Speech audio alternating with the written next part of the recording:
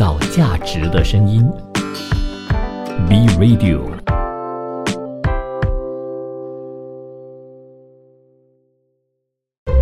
一段文字，一寸养分，一种体悟，一份感动。儿童文学品读会，欢迎收听创造价值的声音 B Radio， 这里是儿童文学品读会。你好，我是 Vincent 武维。每一个星期二的晚上10点到12点钟呢，是儿童文学品读会的首播啦。所以不管你是听首播的，或者是你是透过我们的 Apps 听重播的，又或者是我们的网站听我们的 Podcast 的人呢，都欢迎大家收听儿童文学品读会。这个节目呢，会在空中跟大家分享非常非常多我觉得值得分享或值得认识的一些儿童文学作品的。那基于呢我自己本身的一个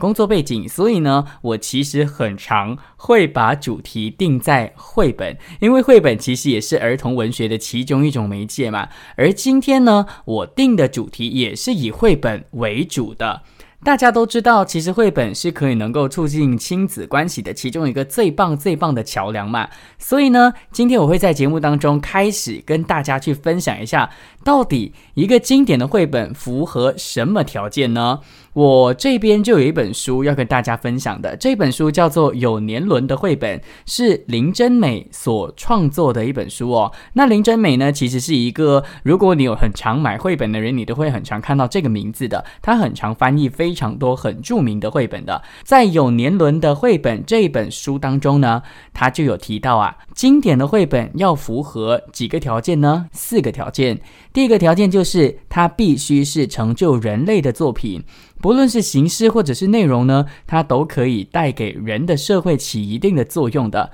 第二就是它一定要非常的独特，但是又要非常的普遍。怎么说呢？也就是说，其实作者有一点像喃喃自语，用非常不一样的方式呢，去跟你说一些其实生活当中一直都在讨论的一些事情。接下来第3点是什么呢？第3点，一个经典的绘本要符合的条件就是它必须要是长寿的，也就是说它可以经过时间的考验，经过了非常久的时间，一代传一代的绘本呢，就可以成为经典绘本。那第4点就是它必须是我们都想继续传承给下一代的绘本。借助这样的一个文化结晶呢，我们就能够让下一代呢去接触这样的一个文化果实，继续的让人类的社会当中或是人类历史当中呢，可以能够有一本非常出色或者是代表人类历史的一本绘本啦。所以为什么我今天要说这么多呢？是因为我把今天的主题定在可以玩的绘本。对于我自己本身来说啦，能玩的绘本呢，不只是可以促进亲子关系，它其实也很容易的成为经典绘本。因为当它可以玩了之后呢，其实小朋友会非常的喜欢的。那大家都知道啦，父母给孩子阅读绘本呢，是一件非常有益的亲子活动。那在亲子关系当中呢，如果有高质量的陪伴呢，是非常重要的。那高质量的陪伴，我觉得还不是最重要的。如果你在过程当中没有选择一个好的绘本或是对的绘本的话呢，其实小朋友也很难能够真的喜欢上绘本的。所以我希望今天呢，我可以透过我的分享呢，告诉你有一些绘本呢是可以能够让小朋友玩的。而这些可以玩的绘本呢，我个人本身觉得是绘本非常入门的一个教材，或者是甚至可以带你的小朋友进入绘本这个这么浪漫，不是浪漫，这么浪漫，然后这么美好，这么纯真的一个世界的其中一个入门的桥梁啦。那绘本其实是一种非常有营养的读物如果你缺少了这种营养的话呢，它就没有办法呢发挥它真正的价值的。那甚至呢，有一些绘本工作者或者是喜欢绘本的人呢，还会把绘本形容成什么呢？形容成一种药。为什么会这么说呢？因为当你的孩子生病的时候呢，大人有疑问的时候只要你找到一本适合他读或者是适合大人读的绘本其实家长不用想办法去解释从绘本创作家他们用的一些天马行空的一些方式或者是技巧的话呢，其实他可以非常简单的就能够去明白他在内心当中所要问的问题，而爸爸妈妈呢就不需要解释的这么辛苦。所以啊，我觉得啦，一本好的绘本或者是一本好玩的绘本呢，可以能够省掉爸爸妈妈很多的力，你不用去跟他解释这么的多的。再来就是儿童真的会非常的喜欢。那有一本书啊，叫做《爱讲故事的爸爸才是好爸爸》。这本书当中呢，它是设计给新手父母的一个绘本扫盲书哦。里面也有提到啦，事实呢其实是这样的，绘本的内容啊，包含一个孩子从出生到成长的各个阶段，你可以能够透过绘本的世界呢，去能够让他去明白或是感受深奥，你可以能够透过绘本的世界或者是绘本的内容呢，去让他感受深奥或者是非常非常难懂的一个世界的。而且好的绘本或是刚刚我提到的经典的绘本呢，都是世界一流大师们充满爱的结晶，而且非常热忱的创作出来的。那这些作品呢，我个人本身觉得呢，是经过了时间的验证之后，经过了世界各地各种读者，所谓的各种读者就是不同年龄的读者去验证，去证明说它真的是一本好的作品之后，它才可以流传这么久的。所以希望待会儿在今天的儿童文学品读会的主题，也就是可以看也可以玩的绘本当中呢，大家可以感受到这件事情啦。那在还没有正式开始我的节目的内容的时候呢，我想跟大家去分享一下我在第一次跟小朋友去说这些能够玩的绘本的时候给我的一种很深刻的感觉是怎么样的。我在有一次的时候呢，我就到一个小学去读绘本，朗读绘本。那当时候其实我是一个完全没有朗读绘本经验的一个老师，我就随随便便的就是找了几本我觉得有趣的，马上翻，好像是有蛮有趣的可以折的或者是有一些精美的设计的一些内容的绘本呢，我就直接拿来读给小朋友听。那当下呢，其实这些小朋友给我的反应是非常非常热烈的，热烈到什么程度呢？他们是会马上给你很多的反应的。那其实在讲这一类型的绘本的时候，如果小朋友在当下给你非常大的反应，甚至尖叫或是很兴奋或是跳起来的时候呢，家长们其实不用去阻止他们，因为呢，当这些小朋友有了这样的一些反应的时候就证明这本绘本它成功了。那我当时候呢，在讲绘本的时候，除了他们真的非常兴奋之外呢，他们还非常的夸张的很想要问问题。不过我在讲绘本的过程当中，应该说我在讲绘本前呢，我就会做一件事情，是我会约法三章。我会先在讲绘本之前跟小朋友说待会儿呢，老师希望可以顺顺利利的把绘本给讲完。那如果你有什么问题的话，或者是你有什么想要表达的话呢，你等到我把故事说完了才举手，先把它收在心里。为什么我要这么做呢？是因为我在节目当中很常强调的，作者在设计这个桥段的时候，他一定有一定的用心，或者是有一定的用意的。那如果在过程当中小朋友举手问你问题，虽然他的出发点是好的，基于他的好奇心，或者是你可以有办法去解答，让他有办法更加明白这个故事的。不过呢，我觉得啦，最重要的是要保持这一本绘本的流畅度。所以其实在每一次呢，我都会跟小朋友约法三章了之后呢，他们都可以有办法让我把故事完整的说完之后呢，再把他们的问题给问出来的。我觉得不只是可以让他们真的完完全全的感受这本绘本的好玩之外呢，也可以让他们训练一种技术吧，或者是一种能耐，就是要耐心的等待故事说完，然后呢，也要记得你的心里面的问题。待会儿我一定会非常诚实的把所有的问题都解答给你的。所以我觉得这一点呢，是我想要在节目当中分享的我一个小小的心得。反正虽然说我有约法三章，他们不要打断我的故事，但是如果我在说一些很值得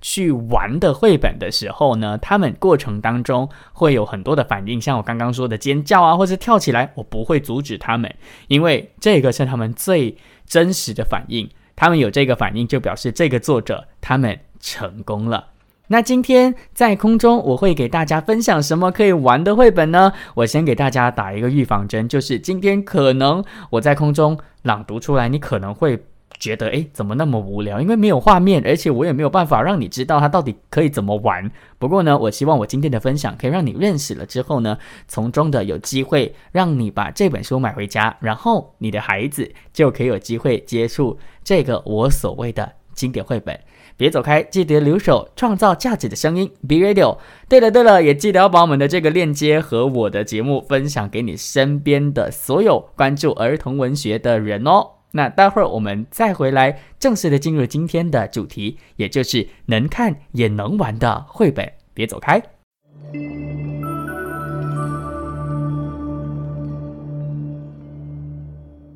创造价值的声音 B Radio。 谢谢你继续留守创造价值的声音 B Radio， 这里是儿童文学品读会。你好，我是 Vincent 武维。今天我想跟大家分享的是用绘本促进亲子关系的绘本，能看也能玩的绘本。而说到能玩的绘本的话呢，不得不说的，不能不分享的是这本绘本《好饿的毛毛虫》。好饿的毛毛虫的作者呢是一个美国人，他叫做艾瑞卡尔。那翻译的人呢是郑明进，是2008年由明天出版社出版的图书哦。那先跟大家去介绍这位作者哦，非常非常的厉害。那这位艾瑞克卡尔呢，他是在1929年6月29号出生在美国纽约的一个美国人。那他的父亲跟母亲呢都是德国人，在6岁的时候呢，他就跟随着父母一起搬回了德国。艾瑞克卡尔呢，他讨厌德国式的教育，所以他16岁那年呢就从高中退学了。那在老师的劝说之下呢，他在另外一个地方报读了美术学院长达4年。那在求学的过程当中呢，他就为美国的情报中心绘制了一系列的海报。那毕业之后呢，他还曾经在一家时尚杂志担任美术指导。但是呢，他还是非常怀念在美国他非常单纯，或者是反正就是他在美国的那种童年时光的。所以呢，他就在1952年，也就是23岁那年呢，他用着40元的美元呢，一个人回到了纽约，然后呢，正式的加入了绘本创作这个行列的。那我们现在呢，就一起来听听这本由他所创造的非常著名的这本绘本，叫做《好饿的毛毛虫》。好饿的毛毛虫，图文艾瑞克卡尔，翻译郑明进，明天出版社出版。好饿的毛毛虫。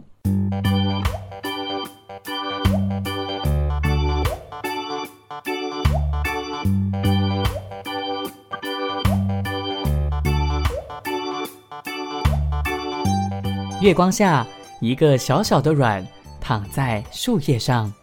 一个星期天的早晨，暖暖的太阳升起来了。啪！从卵壳里钻出一条又瘦又饿的毛毛虫。它四处地寻找着可以吃的东西。星期一，它啃食了一个苹果，可是它还是觉得好饿。星期二，它啃食了2个梨子，可是它还是觉得饿。星期三，它啃食了3个梨子，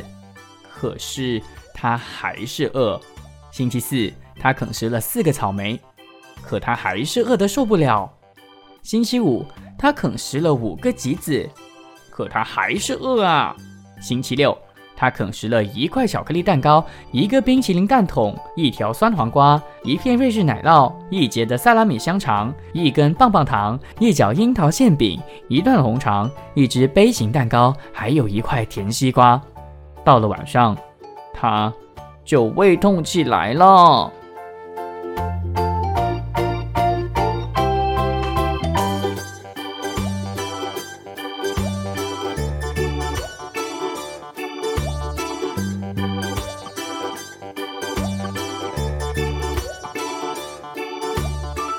第二天，又是星期天，毛毛虫啃穿了一片可爱的绿树叶。这回他感觉好多了，现在他一点儿也不饿了。他也不再是一条小毛毛虫了，他是一条胖嘟嘟的大毛毛虫。他绕着自己的身体造了一座叫做蛹的小房子。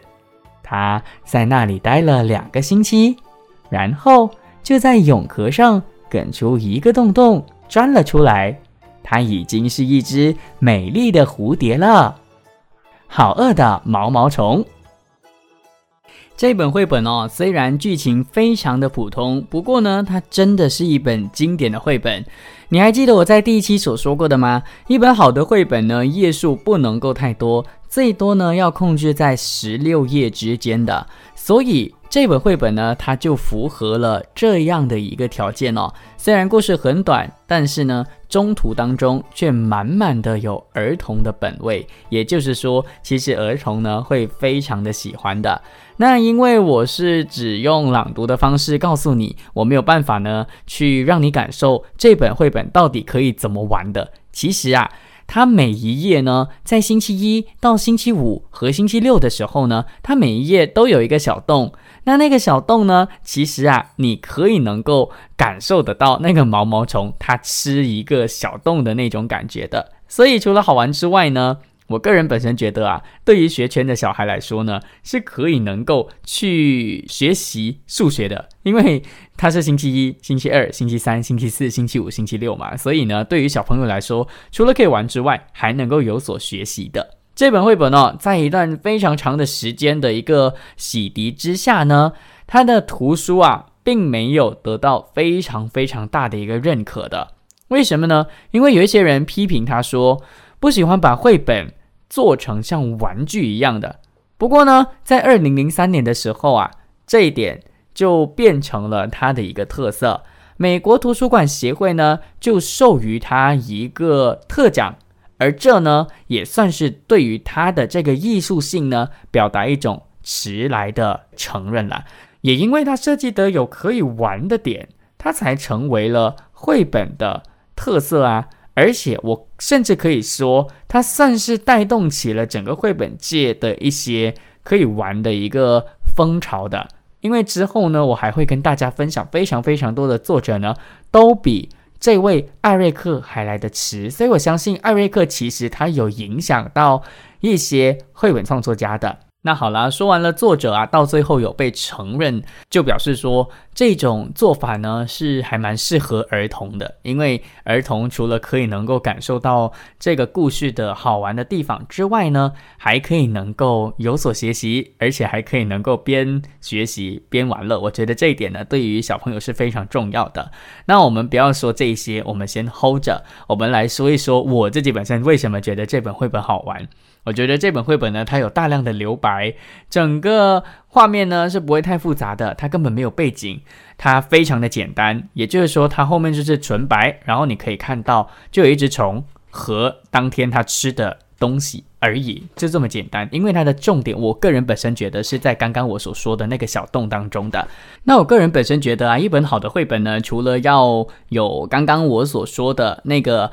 页数不能太多之外，这个是其中一个特色之外呢，另外一点就是我觉得要有寓意。所谓的寓意就是它一定要有一些代表的价值观在里头的。我觉得这本绘本呢，它还是有的，虽然没有任何的故事情节，里面有一个价值观非常的简单，就是我个人本身觉得啦，它揭发了那个毛毛虫成长的那种执着，以及它的过程所带来的美丽的。每一个成功人士当中呢，其实就有一点像是毛毛虫的，在蜕变的过程当中啊，就会像他一样，每一天吃一个食物，然后过程当中或许可能会让到自己非常的不舒服，不过在你探索的过程当中，在你成长的过程当中你总会找到最适合你的一个方式，然后到最后呢，可以成就你美丽的梦想。到最后毛毛虫变成蝴蝶呢，就寓意着我们的梦想成真了。所以这一点我真的觉得是这本作品呢，它非常成功的地方。因为往深想的话呢，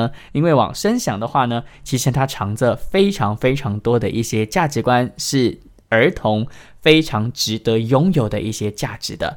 再来啦，我觉得通过这个作品，通过这个故事，非常简单的故事呢，我们还可以学到很多东西哦。第一就是我们不可以随便乱吃东西 OK， 因为毛毛虫它随便乱吃东西，所以呢才导致它肚子痛嘛，对不对？第二就是什么呢？每一天在成长的过程当中，我们必须要补给能量的。如果我们没有吃对的东西的话，我们没有能量的话呢，我们可能就会发育不良。这一点我也觉得是在父母读完之后可以能够引导小朋友加入的一个价值观。反正这本书呢，我个人本身觉得家长买了之后是绝对不会浪费钱的，绝对，我敢保证，我对天发誓，因为呢，你的小孩一定会把这本书读到烂掉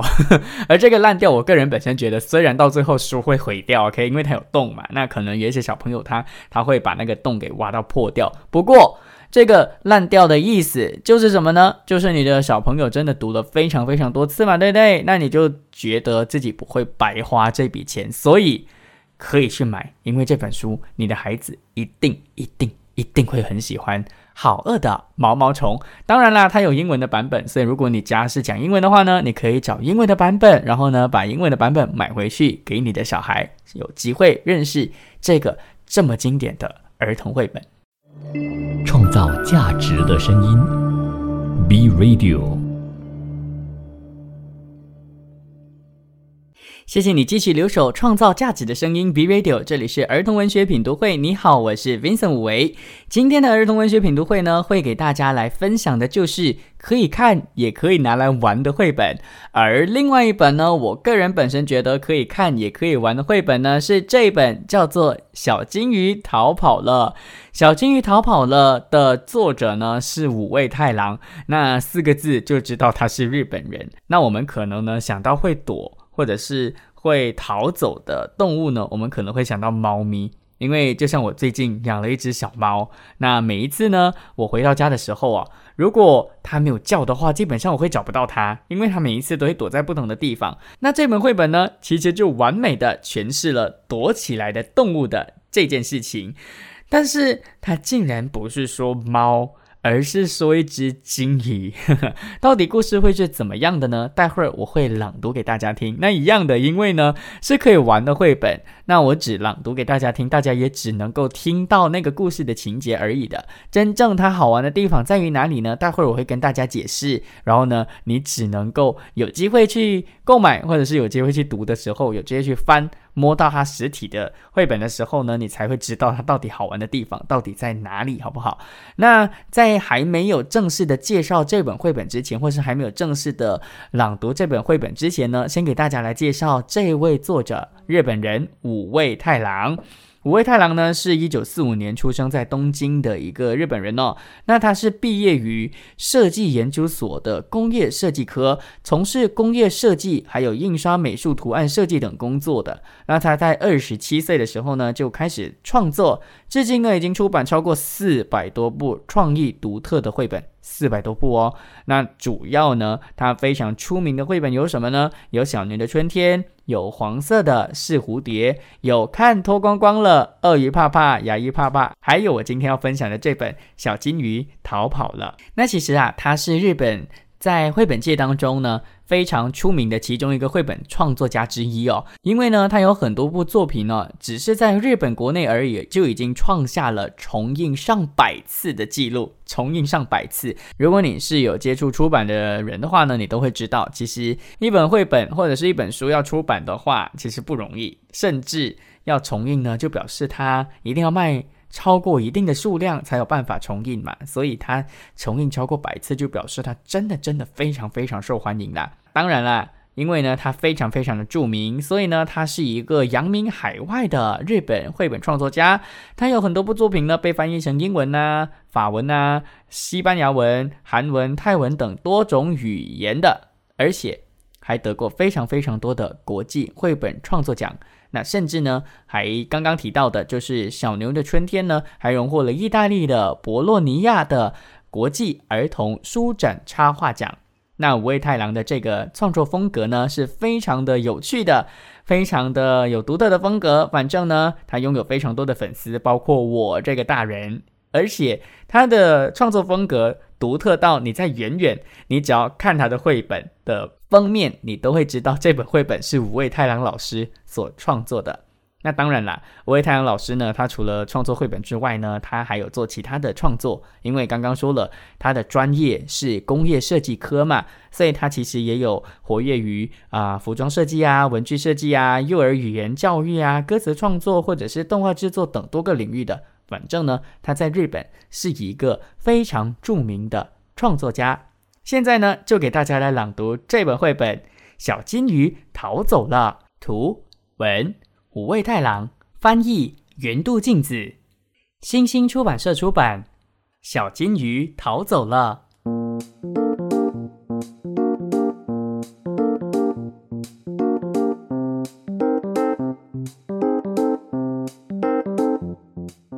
小金鱼在鱼缸里，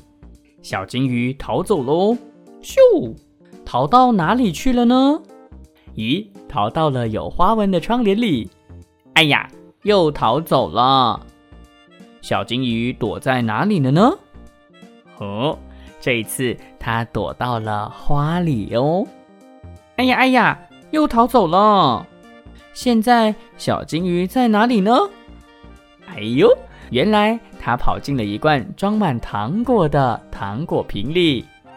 你看，金鱼又逃走了。逃到哪里去了呢？咦，这一次它跑到了电视机里。小金鱼躲在哪里了呢？它伪装成一个玩具呢。小金鱼又去哪里了呢？这次它躲在了镜子里，还有其他反射到的小金鱼哦。找到了，小金鱼不再逃走了。这里是一个池塘，而金鱼就在里头。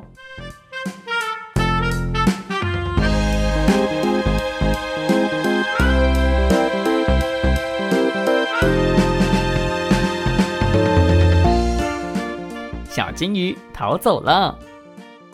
虽然我很常在节目当中跟大家说我不赞成在朗读绘本的时候加盐加醋的，不过因为基于 B Radio 是没有画面的，我只能用声音跟大家呈现。那如果小金鱼逃跑了这部作品我只是读文字的话呢，大家可能完全想象不到底发生什么事，所以其实我有稍微的加了一些画面的形容在里头的，所以呢希望大家见谅。反正呢我的目的是希望我可以能够让你知道这本绘本它到底发生什么事，然后呢最重要的就是我希望你可以能够自己去拥有它，自己去感受它，然后呢你就会知道为什么这部作品呢会被列为这个主题，也就是它可以玩的主题。因为作者他非常非常的巧妙哦，他用了图像之美呢，把金鱼的这个形状藏在了不同的地方。比如说窗帘好了，那个窗帘呢就有跟金鱼同样的图案，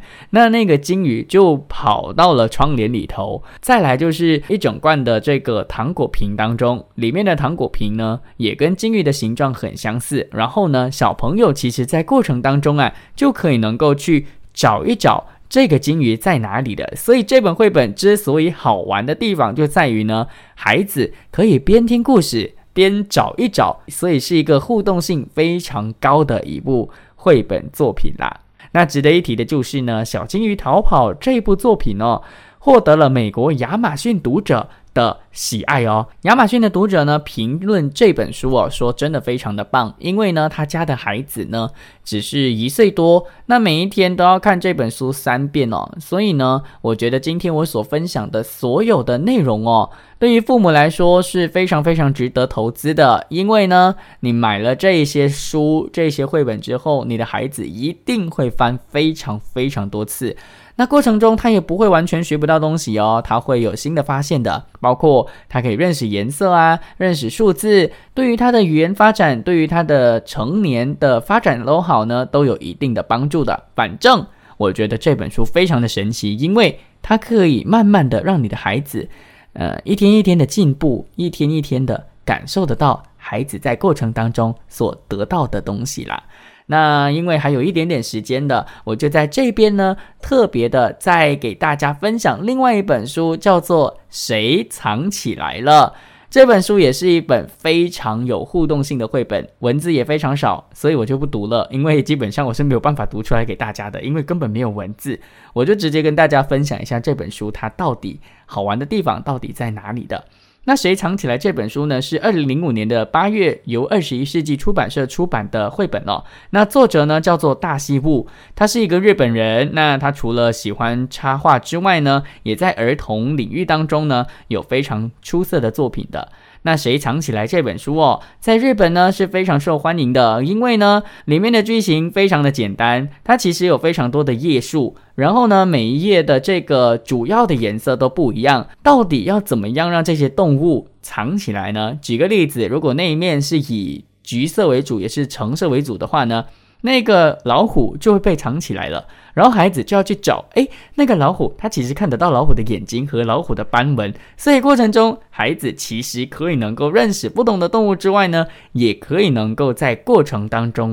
透过翻书呢，也可以能够有玩乐的感觉的。而且最重要的事情是什么呢？最重要的事情就是这种类型的绘本可以能够培养孩子的观察力、记忆能力，还有他的五感的敏锐度的。所以非常推荐大家这2本绘本啦，有小金鱼逃跑了和谁藏起来了，这2本绘本都是非常好玩的，所以非常推荐大家去购买这2本绘本哦。创造价值的声音 ，Be Radio。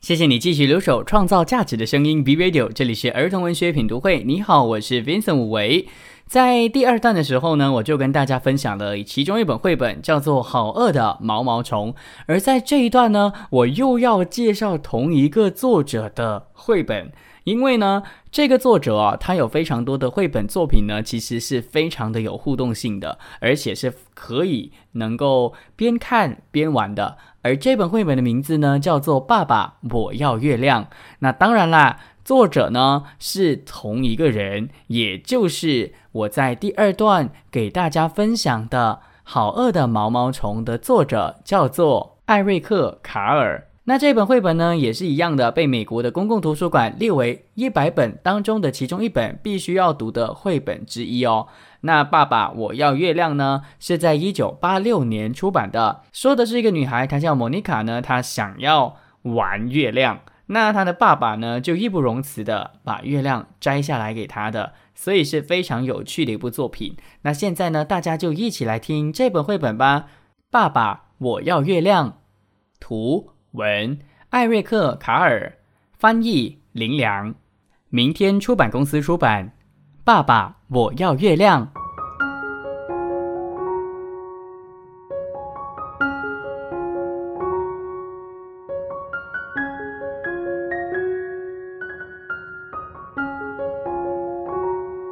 小茉莉正要去睡觉，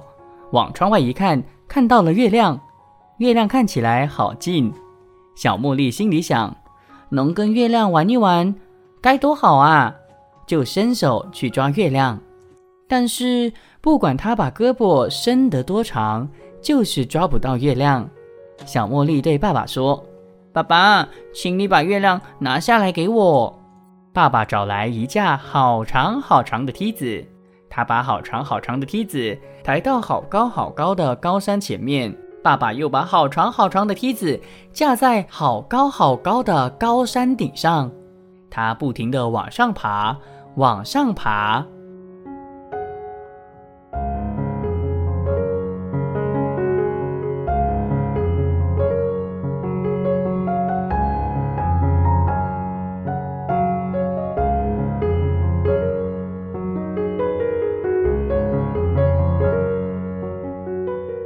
哇，是圆圆的大月亮诶！爸爸爬上了月亮。爸爸说，我女儿小茉莉想跟你玩，可是你太大了。月亮说，我每天晚上都会变小一点，等我变得合你的心意，你就可以把我带走啦。月亮真的越变越小，越变越小，越变越小，越变越小。月亮变得大小正合适的时候，爸爸就把它带走了。爸爸不停地往下爬，往下爬，往下爬，往下爬。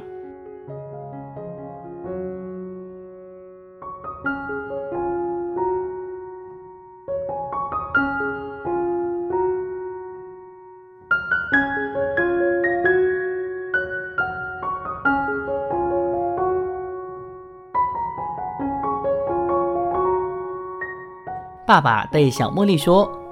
拿着，我帮你把月亮拿下来啦。小茉莉拿着月亮一蹦一蹦地跳起舞来，他搂着月亮，又把月亮抛向空中。可是月亮不停地变小，越变越小，越变越小，最后就整个儿不见了。有一天晚上，小茉莉又看到了薄薄的一小片月亮。每天晚上，月亮就变大一点，它越变越大，越变越大。哇哦，又变成了圆圆的大月亮。爸爸，我要月亮。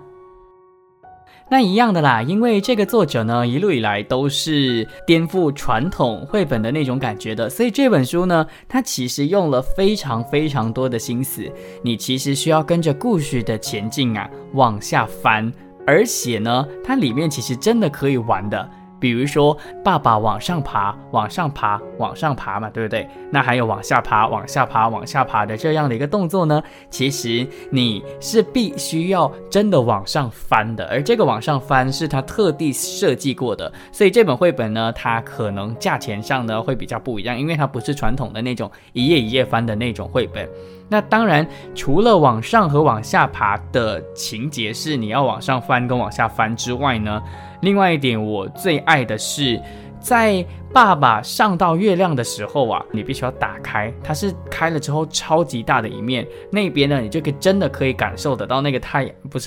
那个月亮到底有多么多么的大。所以也因为这样，它可以玩，所以呢，它就进入了我今天的主题的其中一本绘本。那再来就是我觉得啦，它非常的有文学之美，因为里面呢有很多类似这样的文字嘛，比如说往上爬，往上爬，往上爬这种文字呢，我都觉得对于小朋友来说是有一定的文学熏陶的，所以它才被归类为儿童文学。因为很多人可能会问我，绘本它到底是不是儿童文学？对我来说，绘本它是儿童文学，因为它的文字是设计过的。那回到刚刚我所说的，作者呢，他因为设计这本绘本的时候放的小心思，你要一直往上翻，才真的能够让小孩子去感受得到月亮到底有多么的高哦。所以我觉得呢，这本绘本哦，它除了好玩之外呢，有另外一点值得我去分享或是值得我去推荐的原因，是因为呢，其实孩子真的可以能够在这本书阅读这本书的过程当中呢，去科普跟月亮相关的知识。比如说月亮呢，从初1到初15的时候呢，它是会变得越来越大，而且越来越圆的。然后呢，当15到30的时候呢，它就越来越小，越来越小，越来越小，直到消失。因为初1的时候是完全没有月亮的，所以在这边其实就真的用了这么有趣的一个方式呢，去让孩子有办法去领悟和感受月亮每一个月可以变换形状的这件事情。这个科学知识，我觉得可以透过绘本去学习得到的。当然啦，如果你是有一定知识的家长的话呢，你可能在说这本绘本的时候，你也可以在后尾的时候补充一些资料，比如说月亮到底有多大啊，那也可以顺便说一说日全食是怎么样的一个状况啊，然后月亮离地球到底距离有多远啊，等等的，这些我都觉得是可以增进你们亲子关系的其中一个桥梁。就是教他一件事情，不一定要真的是老师在前面讲，你在那边听的这种感觉。用这个绘本呢，小朋友可以玩之余，可以听故事之余呢，还可以能够学到东西，所以何乐而不为，对不对？那当然，每一次我在分享绘本的时候，我都会提到这一点的，就是儿童本位啦。谁会想到月亮是真的可以被采下来的呢？就是这件事情让这本绘本呢多了儿童的本位，也就是可以能够站在小孩的角度去思考，原来月亮呢可能在儿童文学的世界里面是真的可以被摘下来的，而且摘下来之后它的 size 也就是它的大小会越来越小，越来越小，越来越小，甚至会消失。然后呢，当另外一个初2、初3、初4开始的时候呢，它又会重新出现在天空当中。我觉得这一点呢是这个故事它有趣的地方。再来最后一个，这个故事更有趣的地方在哪里呢？我觉得除了可以科普月亮的这个形状之外啊，或者是月亮的知识之外呢，另外一点就是它里面有满满的父爱。所以啊，这本绘本呢，你其实可以配合2个节日说。第一个节日是父亲节，因为呢，故事里面的爸爸他真的是义不容辞的去帮这个他的女儿去把月亮给摘下来，就算月亮这么大，他还会愿意的跟月亮去商量，然后月亮给他一个最适合的办法去把月亮给拿下来。所以呢，我们读者可以能够从这本绘本当中感受到满满的父爱。另外一个节日是什么呢？当然就是中秋节啦，因为中秋节是一个跟月亮非常有关系的节日嘛。那从中呢，其实小朋友就可以能够感受得到月亮的存在，因为我相信现在的很多小朋友比较少机会可以看天空吧，所以他们可能知道月亮有在上面，但可能没有意识到它一直都在上面。当然到最后今天的儿童文学品读会的主题是可以看也可以玩的绘本嘛，所以到最后我想跟大家说的就是这本绘本也一样的，就是肯定可以非常值回你的票价，虽然它不是票 OK， 因为你的孩子一定会把这本书玩到烂，绝对会值得，因为他绝对不会不玩，或者是说他绝对不会在没有你的引导的一个情况之下不懂得怎么玩，所以这本绘本非常推荐大家买。爸爸，我要月亮。创造价值的声音 B Radio。